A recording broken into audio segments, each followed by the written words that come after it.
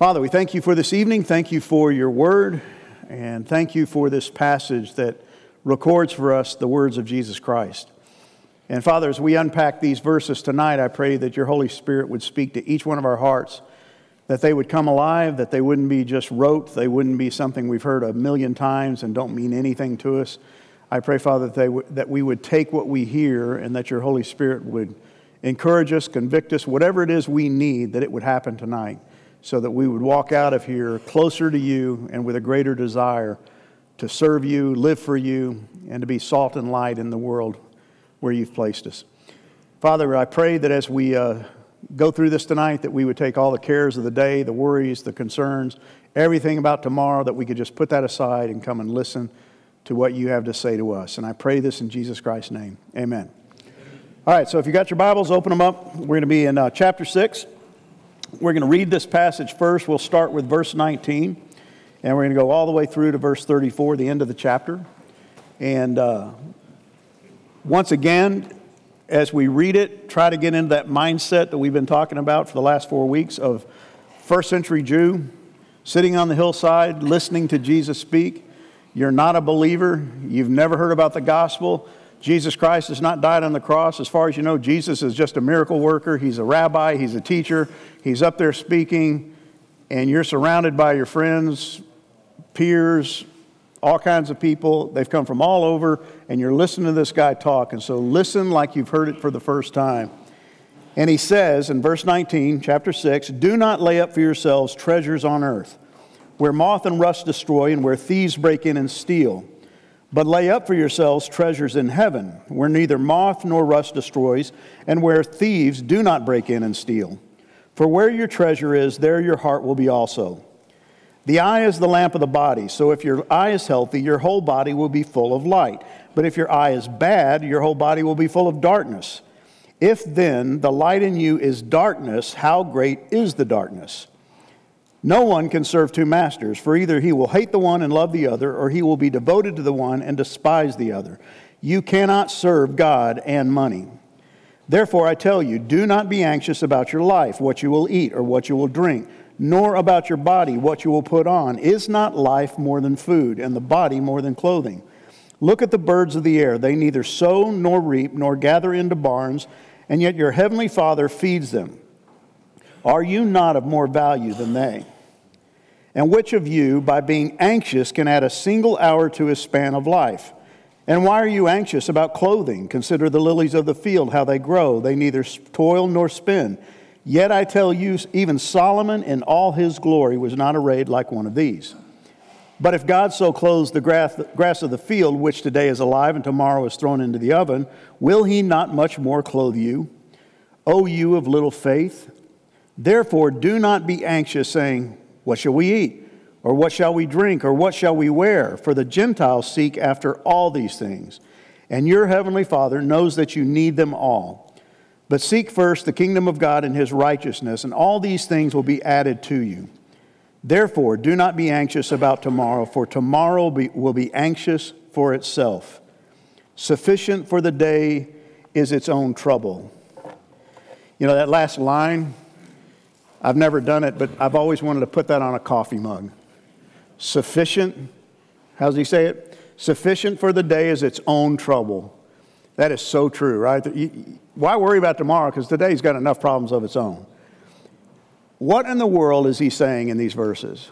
You know, it's interesting as you look at some of the commentators over the centuries as people have unpacked this and tried to dissect it. One of the things they've said about the Sermon on the Mount is because it seems, in this particular section, seems very disjointed.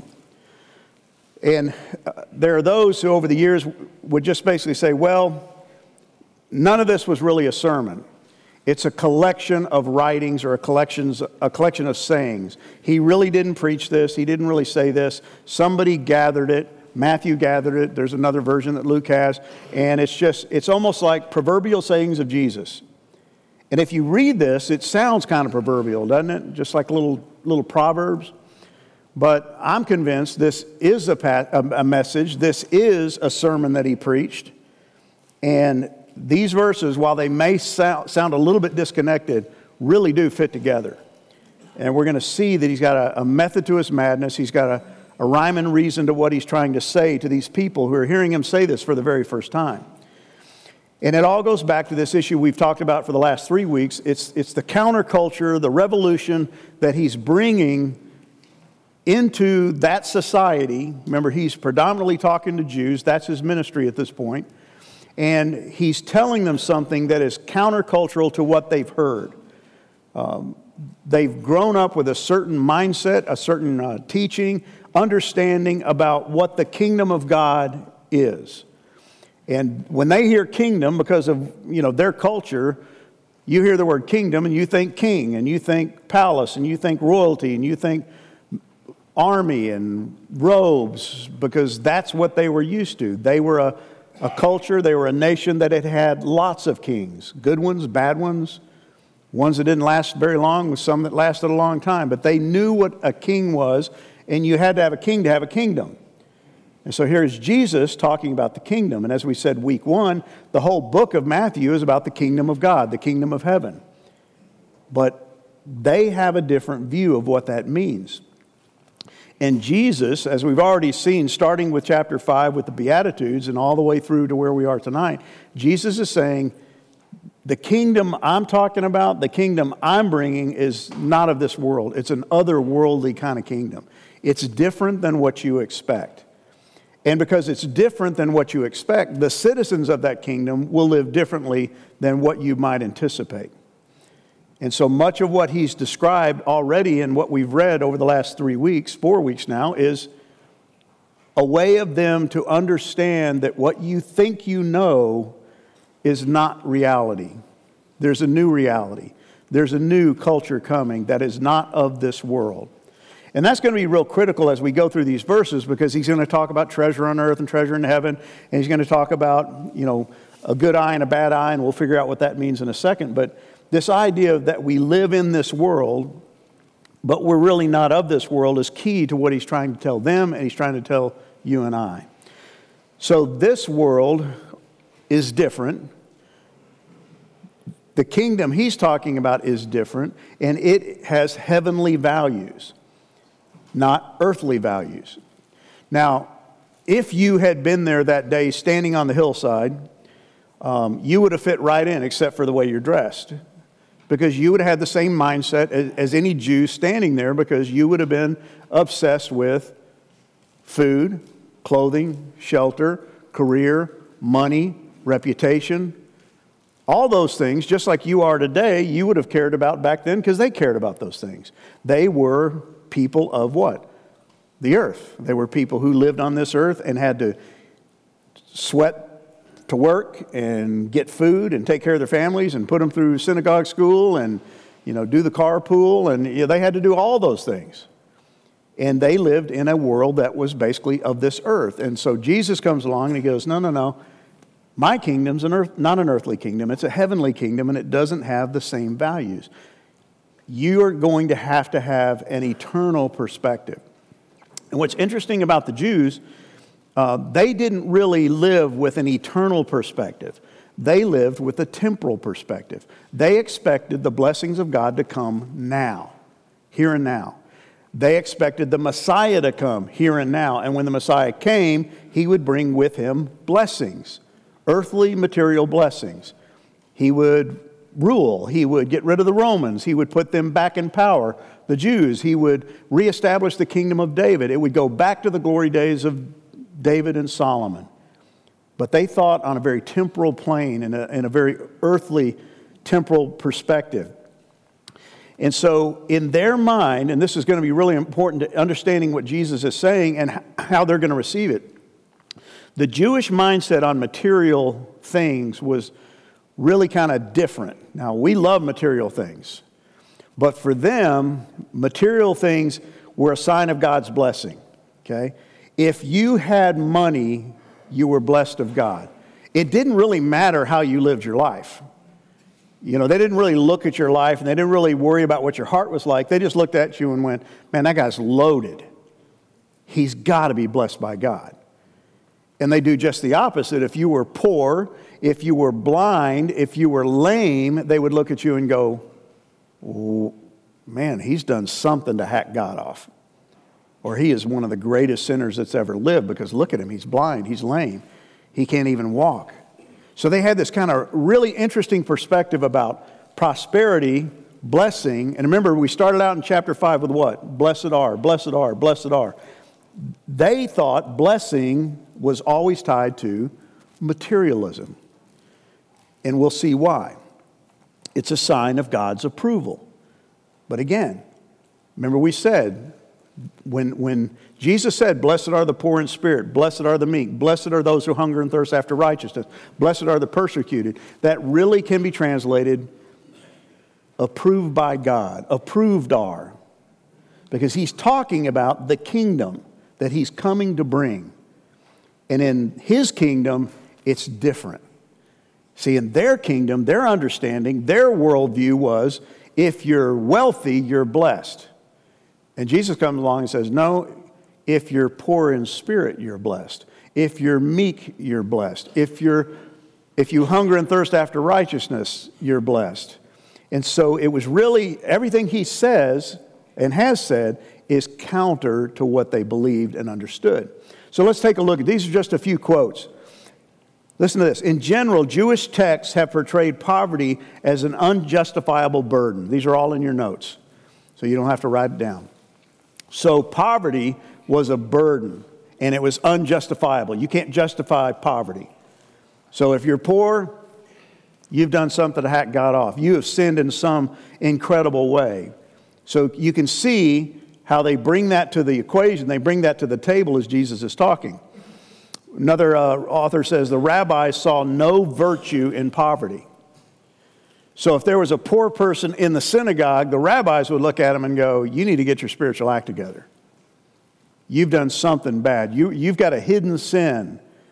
You remember that occasion where the disciples saw a guy and he was blind, and they said, is it because of him, his sins, or his parents' sin? And what did Jesus say? Neither. That's not how this works. You don't lose your sight. You don't go lame just because you sinned.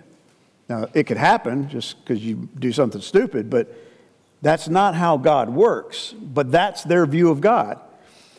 Well, here's a third one. Very rarely in Judaism is poverty associated with righteousness. Now, catch that. They don't associate poverty with righteousness. So think about the culture. You see a beggar, unrighteous. You see a lame person, unrighteous. You see a blind person, unrighteous.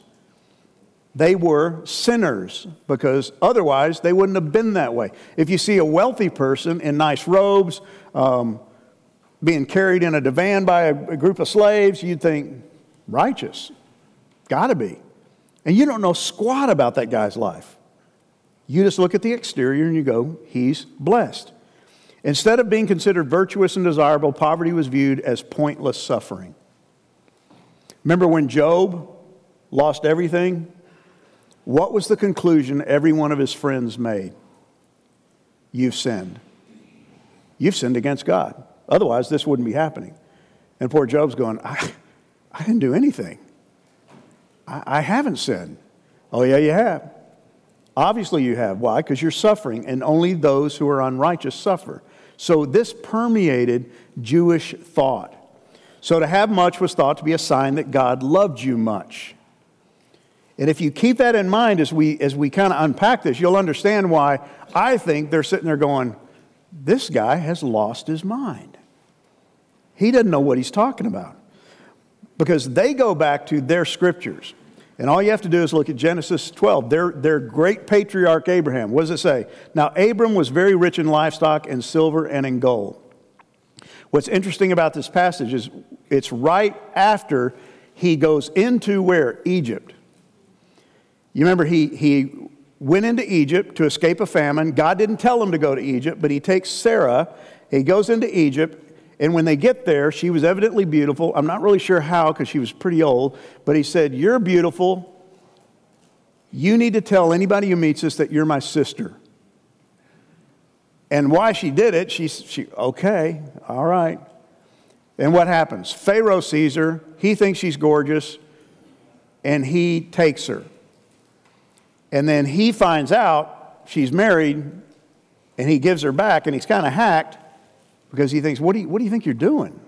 You almost made me do something I shouldn't do. But yet what does he do? He awards and rewards Abram with all this stuff. And yet they would look at this and go, no, God did it. Because he walked away rich in livestock, silver and gold. And we know later on, all that livestock, silver and gold was going to be a major problem because he was going to have to split from Lot, his nephew, because they couldn't feed their flocks. So affluence is not always a blessing. I've always wanted to experience that, to prove it to myself, but God's chosen not to do it. How about Proverbs 10:22? The blessing of the Lord makes a person rich, and he adds no sorrow with it. Can you see why they would look at these passages and go, yeah, I'll memorize that one. God makes you rich, and when he makes you rich, there's no sorrow. Man, that's like a win-win. How about this one? Deuteronomy 8:18. You shall remember the Lord your God, for it is he who gives you the power to get wealth. They would read that and they would think, okay, I'm going to remember God because he's the way I get wealth. He's my ticket. And so you look at David, you look at Solomon, you look at so many of the kings and some of the great patriarchs, and they all seem to be blessed by God, and many times they were. But what they've done is they've taken that and said, that therefore is how God blesses primarily through money, through materialism, through things. But Jesus again comes, and he's talking about a totally different mindset, an eternal mindset. And he's basically turning everything on its ear, and he's saying, no, you misunderstand, you don't get it. This isn't how God works, and I am the Son of God, and I'm going to explain to you how God sees things in his economy. So if we look back at verse 19, 20, and 21, it says, do not lay up for yourselves treasures in earth. Don't lay up for yourselves treasures. Now, here's the caveat for the whole rest of the lesson. God, or Christ, is not telling you it's wrong to have stuff. He's not saying it's wrong to have a nice car. He's not telling you it's wrong to have money. He's not telling you it's wrong to have a bass boat or a lake house. That's not the point here. So keep that in mind. But he says, don't lay up for yourselves treasures in earth, but lay up for yourselves treasures where? In heaven. Again, Jewish mindset. Blessing shows up here and now. Heaven, okay, that's later. I don't really care about that. I want it now. It's really, this mindset is the same mindset that drives the prosperity gospel today. I want my blessings now. You can have your best life now. Sounds like a great title for a book. That is not biblical. It wasn't biblical in the Old Testament. It's not biblical in the New Testament. So he goes on, he says, for where your treasure is, there your heart will be also. So here he's getting to the point of everything. It's your heart. Nothing wrong with stuff.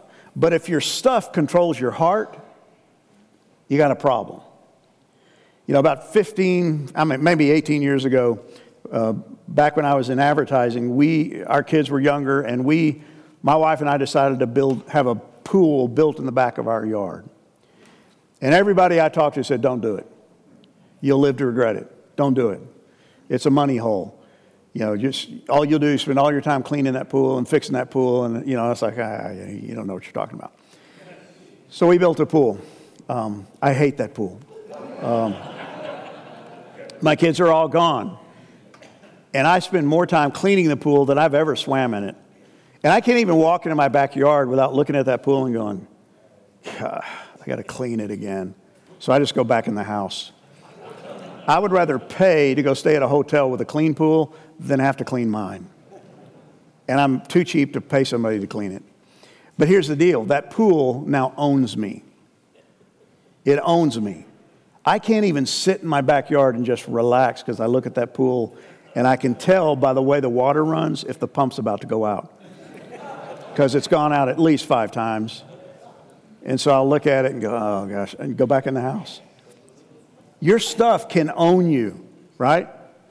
You know, you always want a lake house, you get a lake house and somebody breaks into it. Or the pipe breaks in the middle of the winter, or it burns down, or what, you know. Nothing wrong with it, but if it owns you, if it has your heart, there's a problem. And I think Jesus is telling these people, your heart's in the wrong place. You're so worried about stuff that you've missed out what I've come to bring you and what God intended to bring you when He called you out to begin with as the people of God. I'm going to read through a portion of Ecclesiastes. And I just want you to listen. It's in your notes, but listen to what Solomon says. We've been studying Ecclesiastes on Sunday mornings in the pulpit, and Cody preached it this last Sunday. Solomon was the son of David. He was the wisest man who ever lived. He was probably one of the wealthiest men who ever lived. He was blessed by God. He had all kinds of stuff. But what Solomon did is he started out great, he ended poorly. He started out as a man after God's own heart, much like his father, but then he married lots of women. He had 700 wives and 300 concubines. He was an idiot. I can't handle one, okay? Think about that. 700 wives, 300 concubines. And most of them were what? Foreigners who had foreign gods. And he began to put altars up for their gods. And he began to worship those gods. And he got away from God. And by the end of his life, God was done with him. And he split the kingdom because of him. And at the end of his life, he writes Ecclesiastes, and this is really kind of the testimony of a guy who started out well and finished poorly. And listen to what he says. I, Solomon, said to myself, come on, let's try pleasure. This is from the New Living Translation because it puts it in vernacular that I can understand. Let's try pleasure. I'm all over that. Let's look for the good things in life. But I found that this too was meaningless, futile, vanity of vanities, the way it typically gets translated. So he said, laughter's silly. What good does it do to seek pleasure? After much thought, I decided to cheer myself with wine. And while still seeking wisdom, I clutched at foolishness. In this way, I tried to experience the only happiness that people find during their brief life in this world. Now remember, he's the son of David. He's the king of Israel. He represents God for the people of Israel. And here he is at the end of his life, and he's saying, man, I've tried laughter, I've tried wine, I've tried pleasure, I've tried experience. I just want to be happy, and it just doesn't add up. Then he goes on, I also tried to find meaning by building huge homes for myself, by planting beautiful vineyards. I made gardens and parks, filling them with all kinds of fruit trees. I built reservoirs to collect the water to irrigate my many flourishing groves. I had a pool built in the back of my house.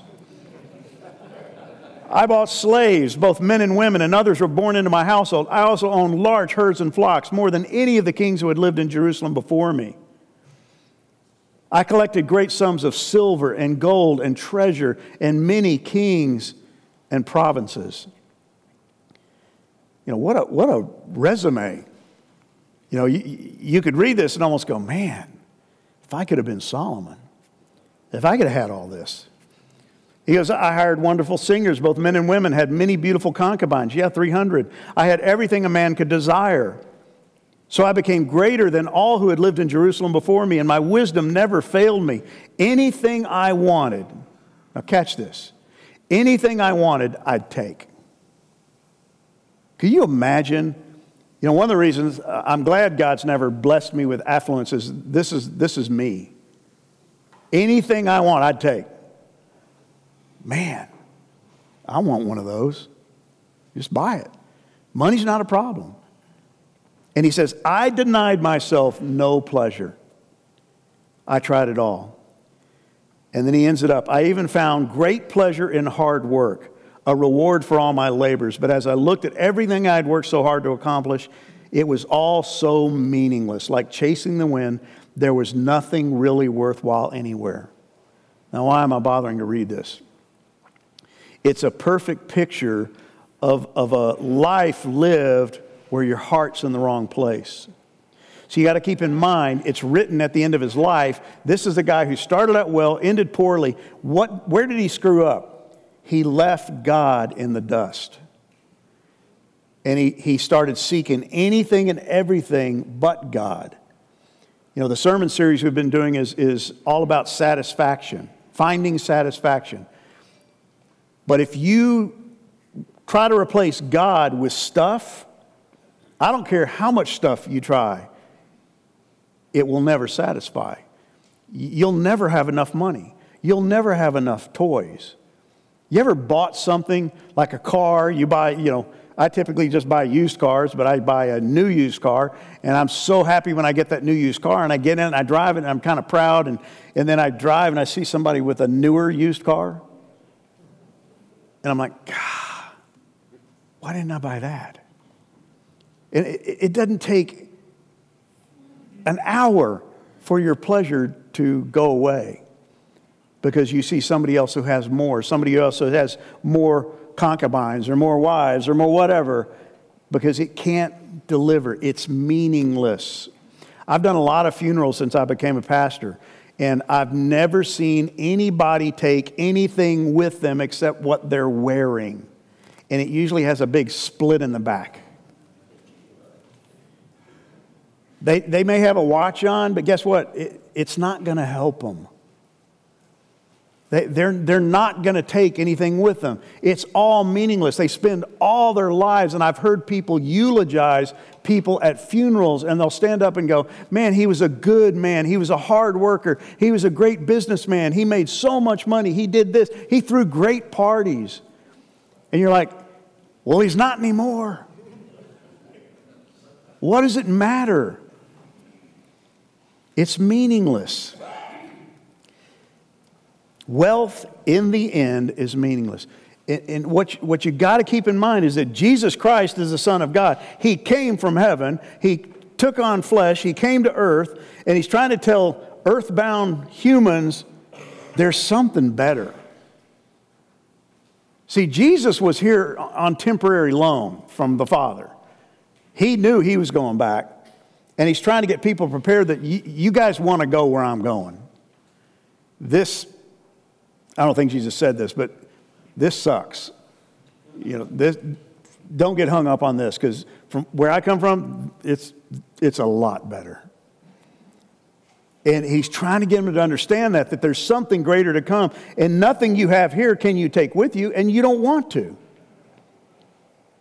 I hope there aren't any pools in heaven. Or if there are, I hope some of you are my pool boy. It never delivers. And I love this passage from Luke. This is Jesus. He says, beware. Remember, we looked at that verse last week, or one like it. He loves that word, beware. Guard against every kind of greed. Life is not measured by how much you own. Man, if we ever needed to hear something, we need to hear that. Because we live in a society where it's just the opposite. You are what you own. You're defined by your home, by your car, by your clothes.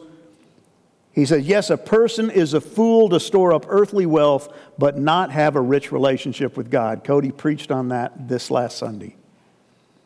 You're a fool, Jesus said, if you want to store up everything here and you're not rich in your relationship with God, if you're not willing to share what you have and who you are with God, and you want more from Him than you want from this. And think about your prayer lives. This is where it'll get really dicey for you. When you start thinking about what do you pray for from God, is it almost always material? Is it almost always of this earth? Give me health, which is of this earth. Give me a better job, which is of this earth. Give me more stuff, which is of this earth. Or is it, I'd like peace, I'd like more joy, I'd like to know more of you? Are you more interested in this stuff or what He's got to offer? The problem is not with the things, okay? Once again, it's your affection for the things. Anytime something breaks, if you wig out, if you lose it because your car broke down, and I get it, I hate it when cars break down. I hate it when the refrigerator goes out. I hate that stuff. But if you wig out about that and you lose it, it's a picture of where your heart is.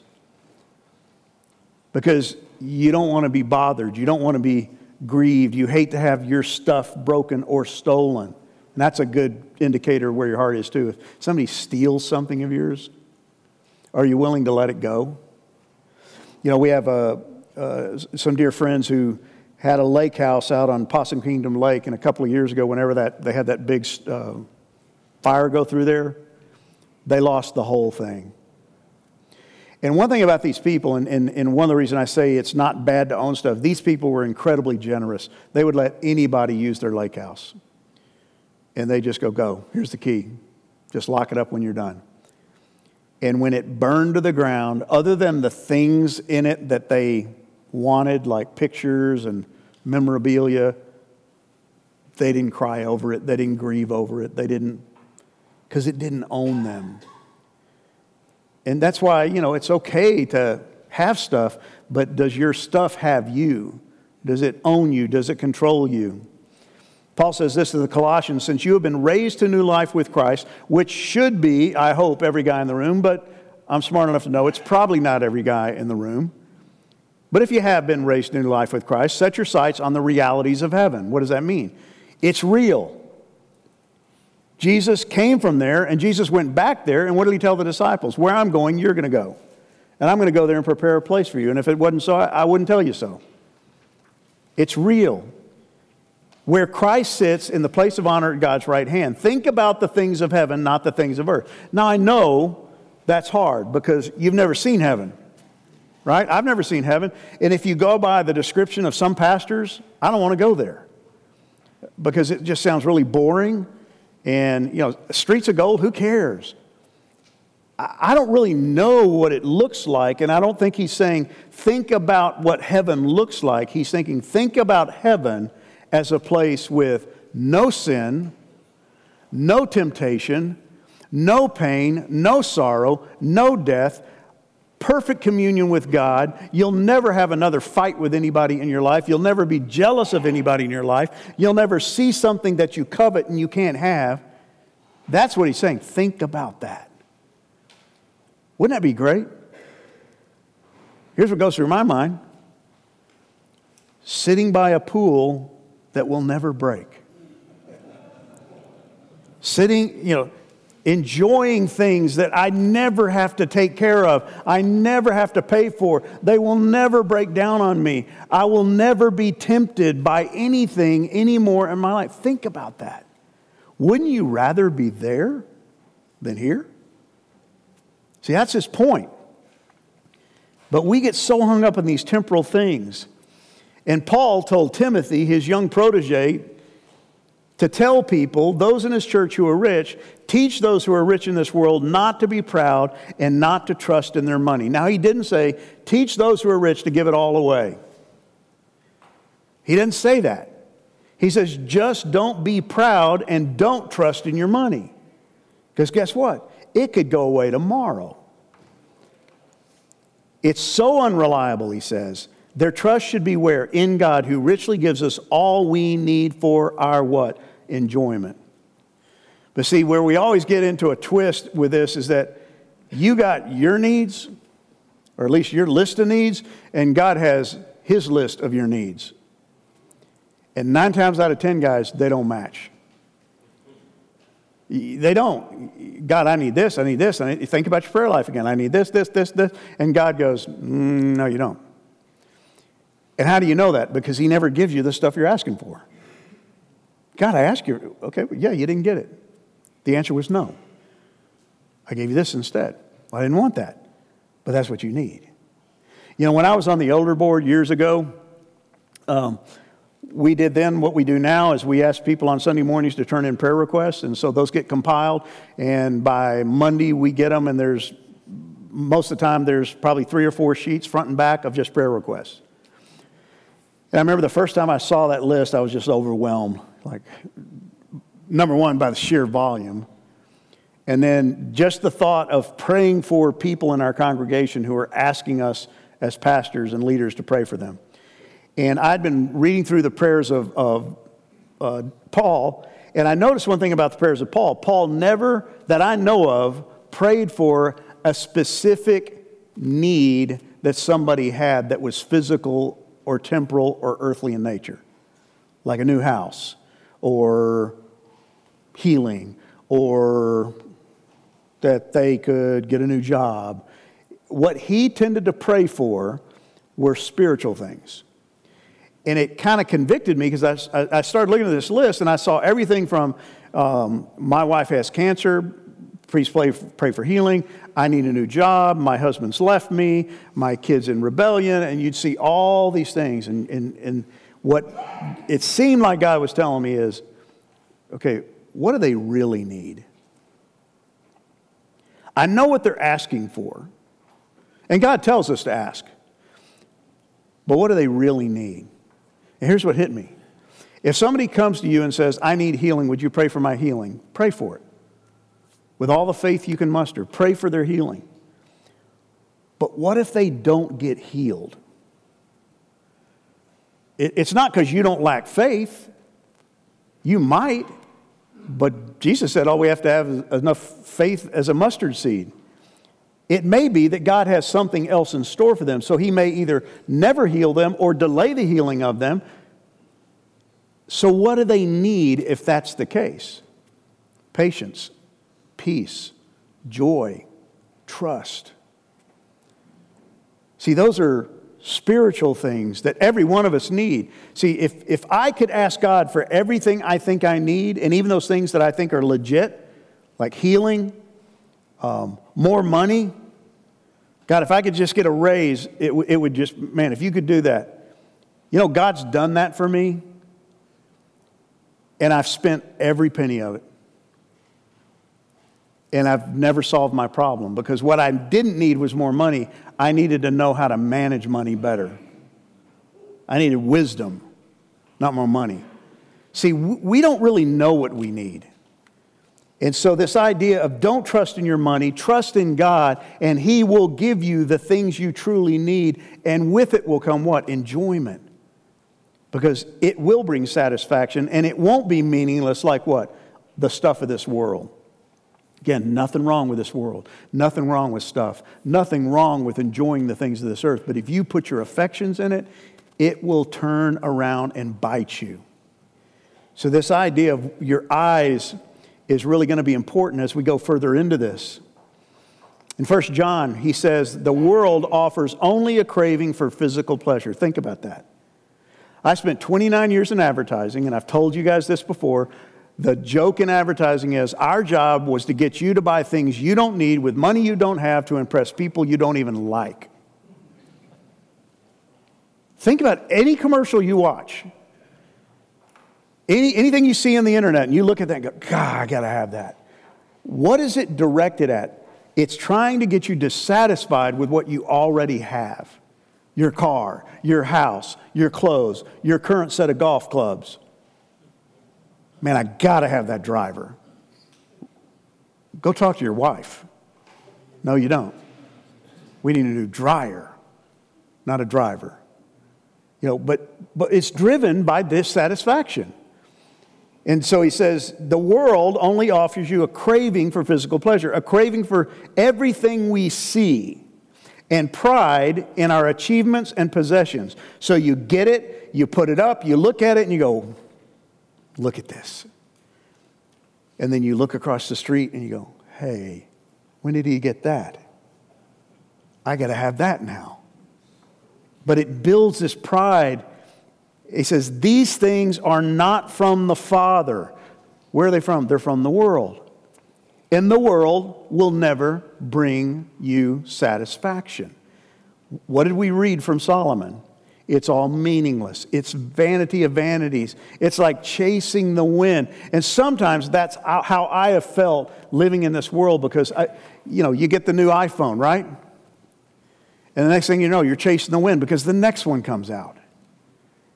And it does things that yours doesn't do. And it's got more memory than yours has.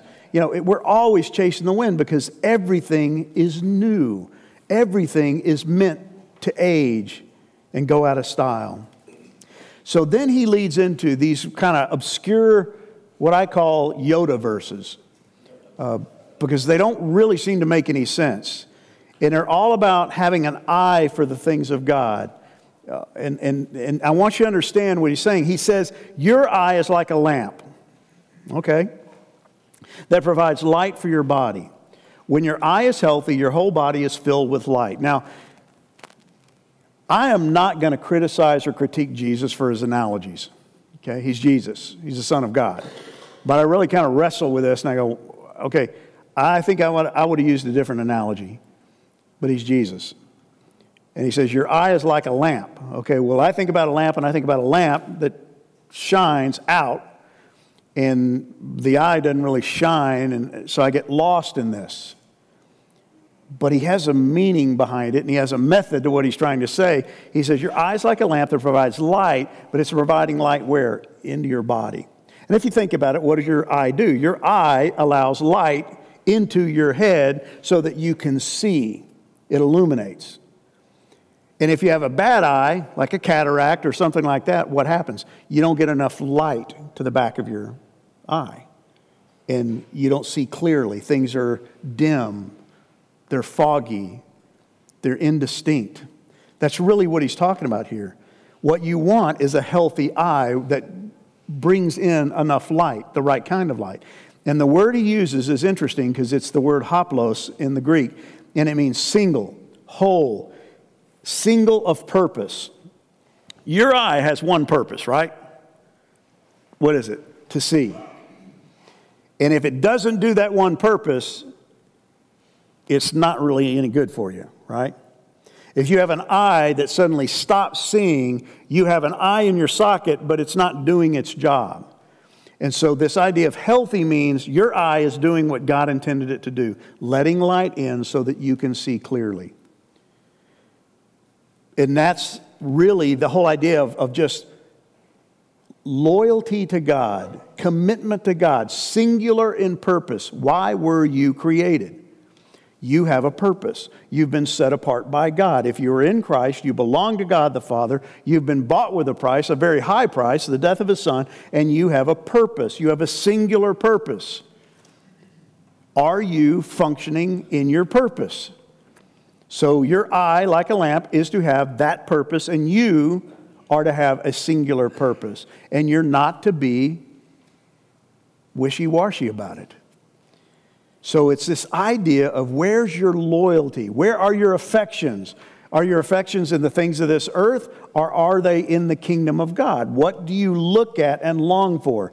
And one of the ways I think that helps us see this is, what do you wake up at night worrying about? Do you wake up at night going, man, I got to finish reading Ezekiel. You know, I should have finished last night, and I just got to finish reading Ezekiel. No, you wake up thinking about how you're going to pay the bills. You think about, am I going to get that raise? You think about all kinds of things. You know, my wife just got back from Ethiopia, and she's going through jet lag and trying to get back into the swing of things. So we're laying in bed the other night, and my wife sleepwalks. And she sleepwalks when she's under stress.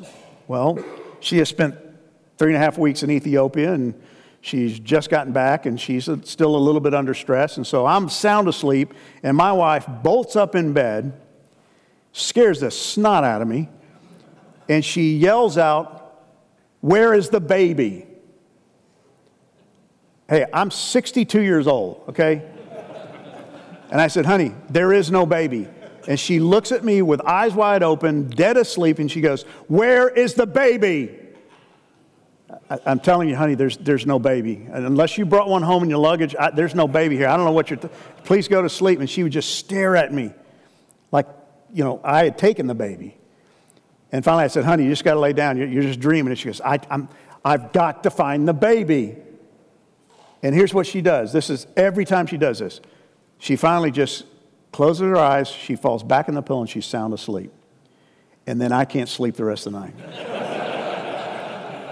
Because I'm thinking, I hope she's not pregnant, okay? Because she's been gone 3.5 weeks.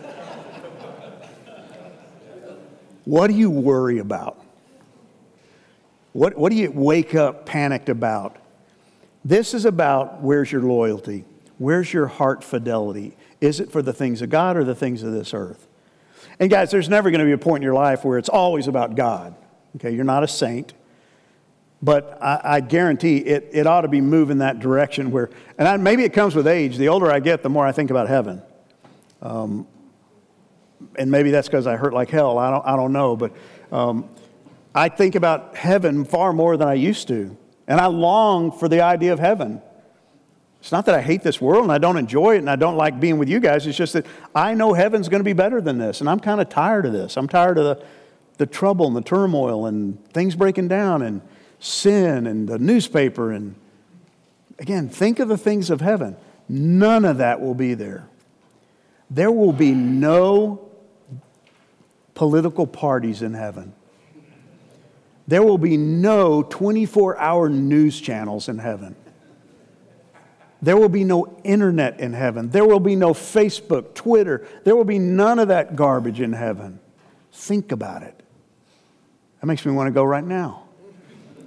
So it's this idea, again, of singular purpose. He says the good eye is the one that's fixed on God. Where's your hope? God or this earth? Is it unwavering in its gaze, or do you have a wandering eye? And we all suffer from a wandering eye, right? We can have a great quiet time, wake up in the morning, spend time in the Word, and then go out and suddenly our eyes just wandering everywhere. We're looking at anything and everything. And we're tempted, and we got to have this and we got to have that. You know, over the years, I've worked with enough guys who struggle with pornography that I think I've read every book there is to read on pornography to help guys with it. And one of the things in almost every book that they recommend if you struggle with pornography is this thing called bouncing the eyes. And it's a pretty simple concept. If you struggle with lust and you're walking down the street and you see a girl, she's not dressed appropriately, and you're to bounce the eyes. You're to look somewhere else. Okay, just bounce your eyes. Well, here's the problem with that. You know, at least my experience has been you bounce the eyes and there's another one. You know, it's a problem here at church on Sunday morning. You know, unless there's something wrong with you, there's a lot of attractive women in this church, and you can see one and go, oh my gosh. And seeing an attractive woman is not a sin, but if you start staring and drooling and dreaming and thinking and going places, okay, you've now moved into lust. And as far as Jesus says, that's adultery. But bounce the eye. Okay, you do it. You bounce it. Oh, there's another one. She's even better than the other. Okay, well, I'll bounce it over here. Well, pretty soon you're gonna pull a neck muscle.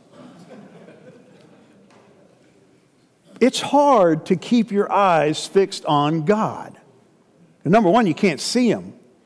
But it's a challenge, but it's one that we have to face and realize that it's only as I spend time in this Word that I have the strength and the endurance and the help to do what I'm supposed to do, to keep my eyes fixed on the right thing. Think about the right things. Fix your eyes on heaven so you don't have this wandering eye. So an eye that has a singular purpose, a single focus, will produce one thing and one thing only. What? Purity. Light. And that's what light is all about. Jesus is light. You know, 1 John talks a lot about light, that Jesus is the light who came into the world to what? To rid it of darkness. And then He comes to dwell in you and I so that we might become light and we might impact the world that's darkened with sin.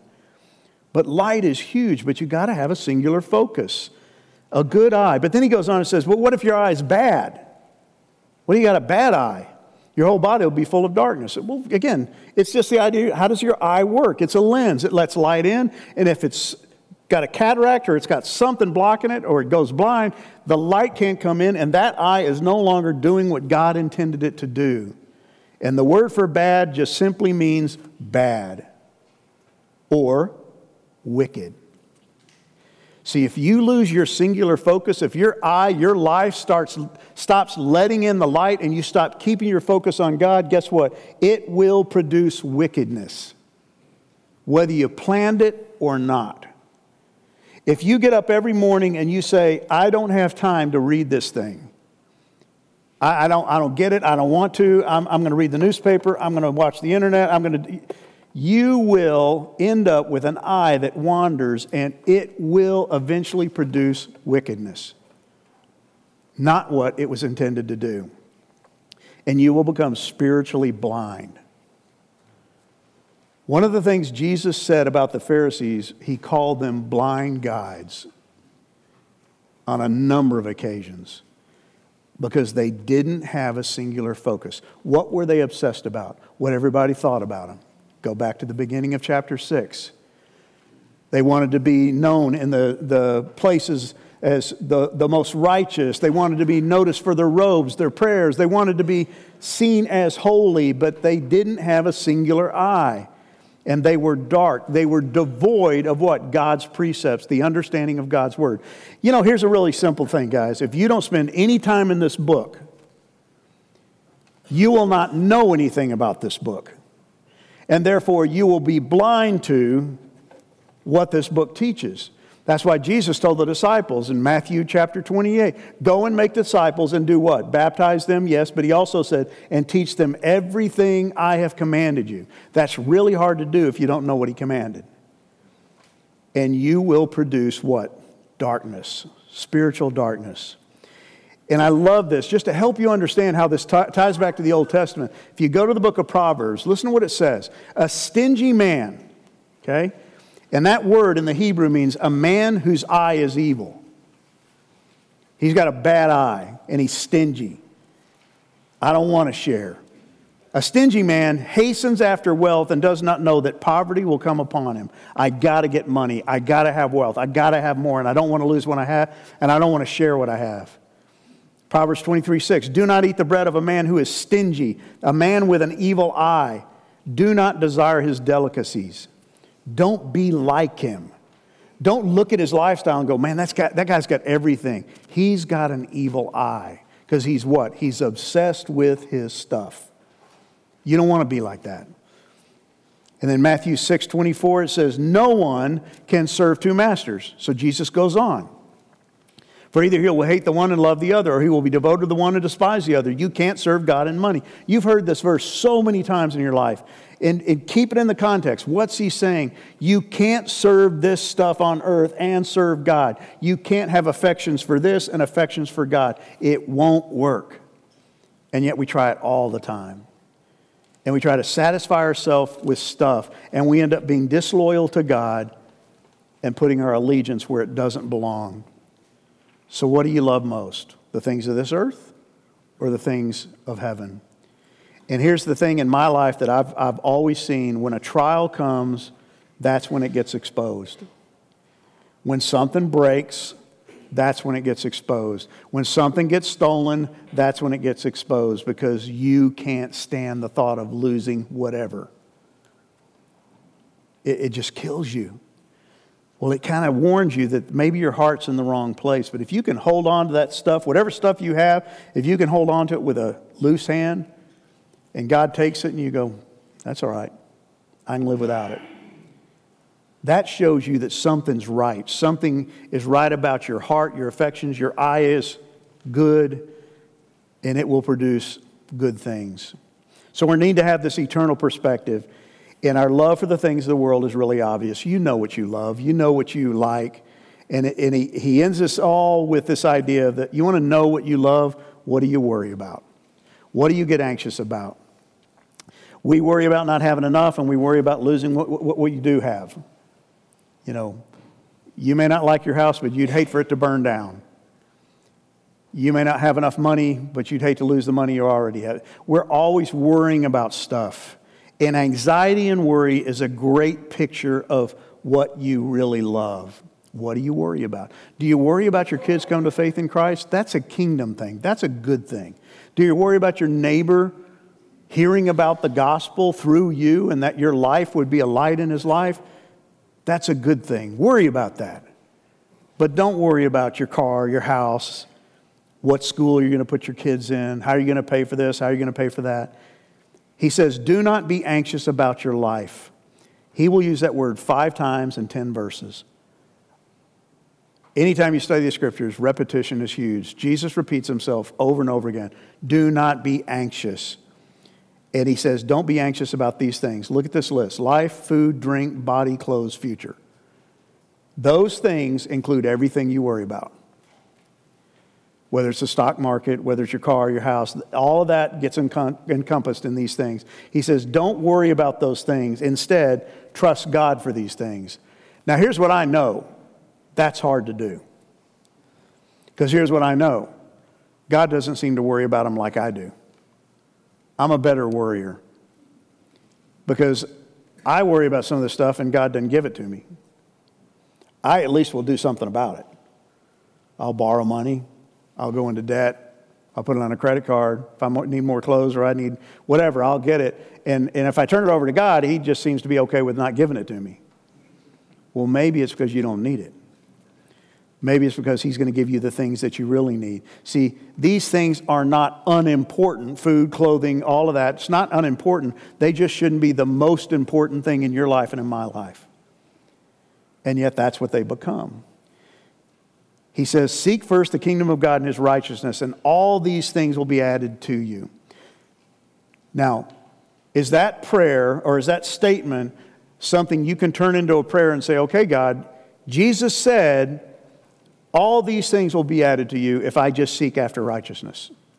So I'm going to seek after righteousness. I went to Bible study. Now give me my car.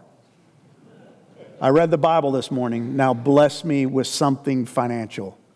Is that what Jesus is saying? No. He's got a different definition of these things. He's going to use the same list, but it's these things. See, here's the deal with you and I. It isn't enough to be clothed. We want to be richly clothed.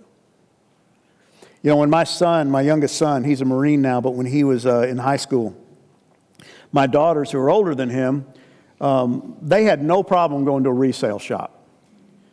And my son was obsessed with having nothing but the best. Well, we couldn't afford for him to wear nothing but the best. So my daughters would go to him and say, Hudson, why don't you go with us to the resale shop? And they have great clothes. They're name brand clothes. He goes, I'm not going to wear somebody else's old clothes. I said, well, half of them, they don't even look like they've been worn. He goes, no, I'm not going to do it. And he wouldn't. He was obsessed with the external. He was obsessed with rich clothes. And I'll never forget one time I had to take him to go buy a suit for a prom. And we go, and I picked a store that had a sale, and I walk in, and I go to this rack, and I said, what do you think about this? He goes, I don't like it. Okay, how about this one? I don't like it. That's not even in style. Well, okay. They're just selling out-of-style clothes, I guess, you know. And so I worked and worked, and everything I showed him, and then the salesman comes up. And this guy was slick.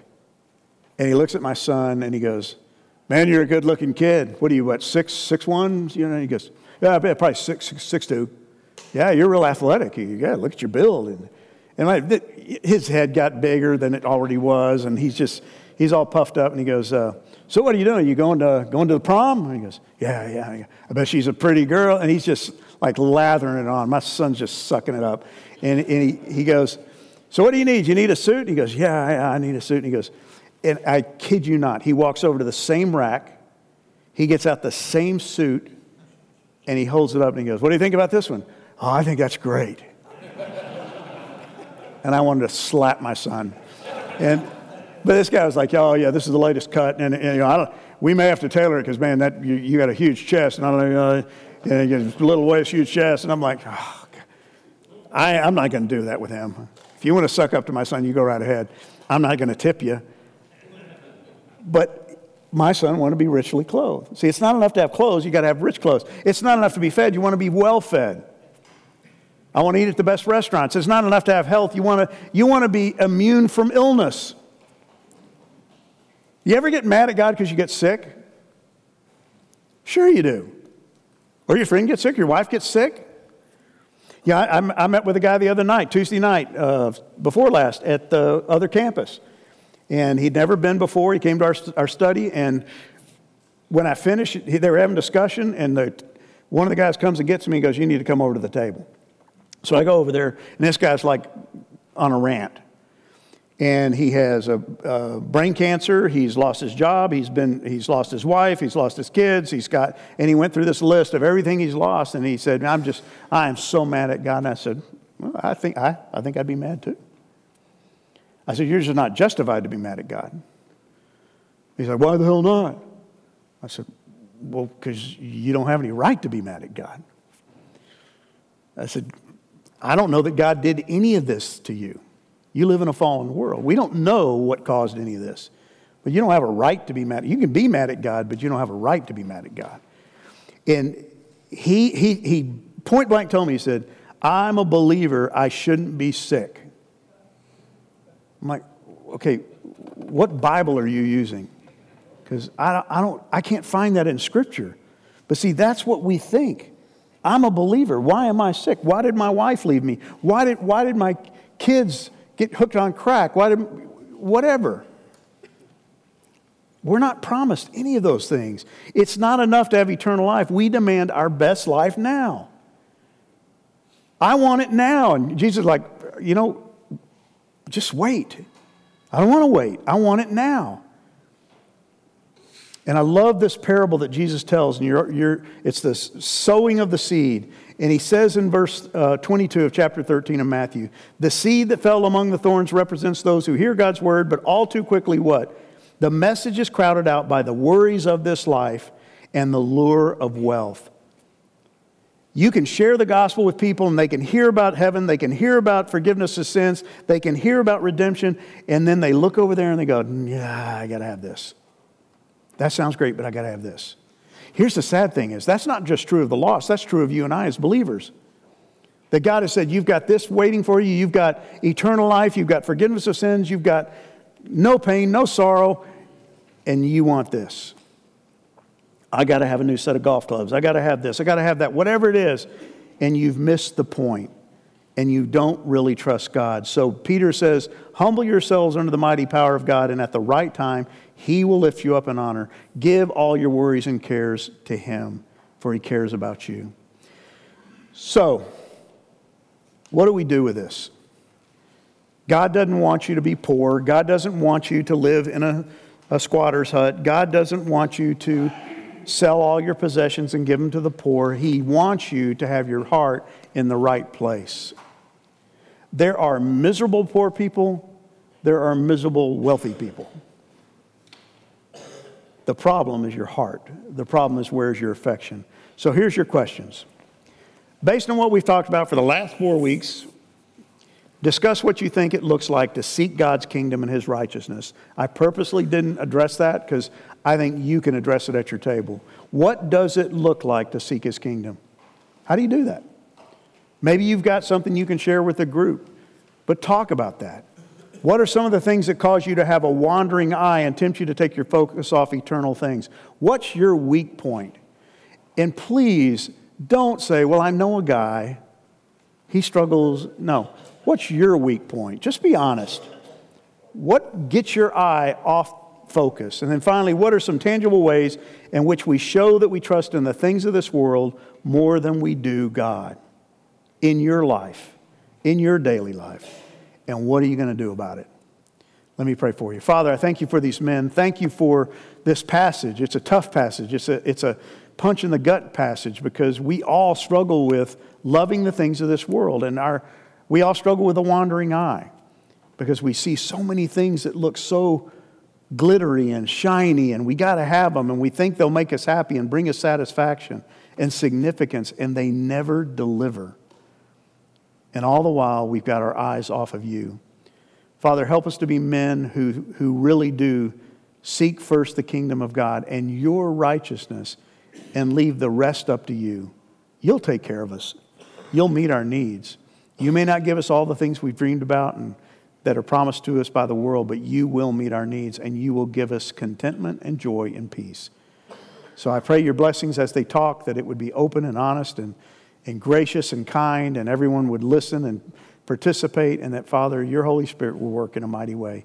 And I pray this in Christ's name. Amen.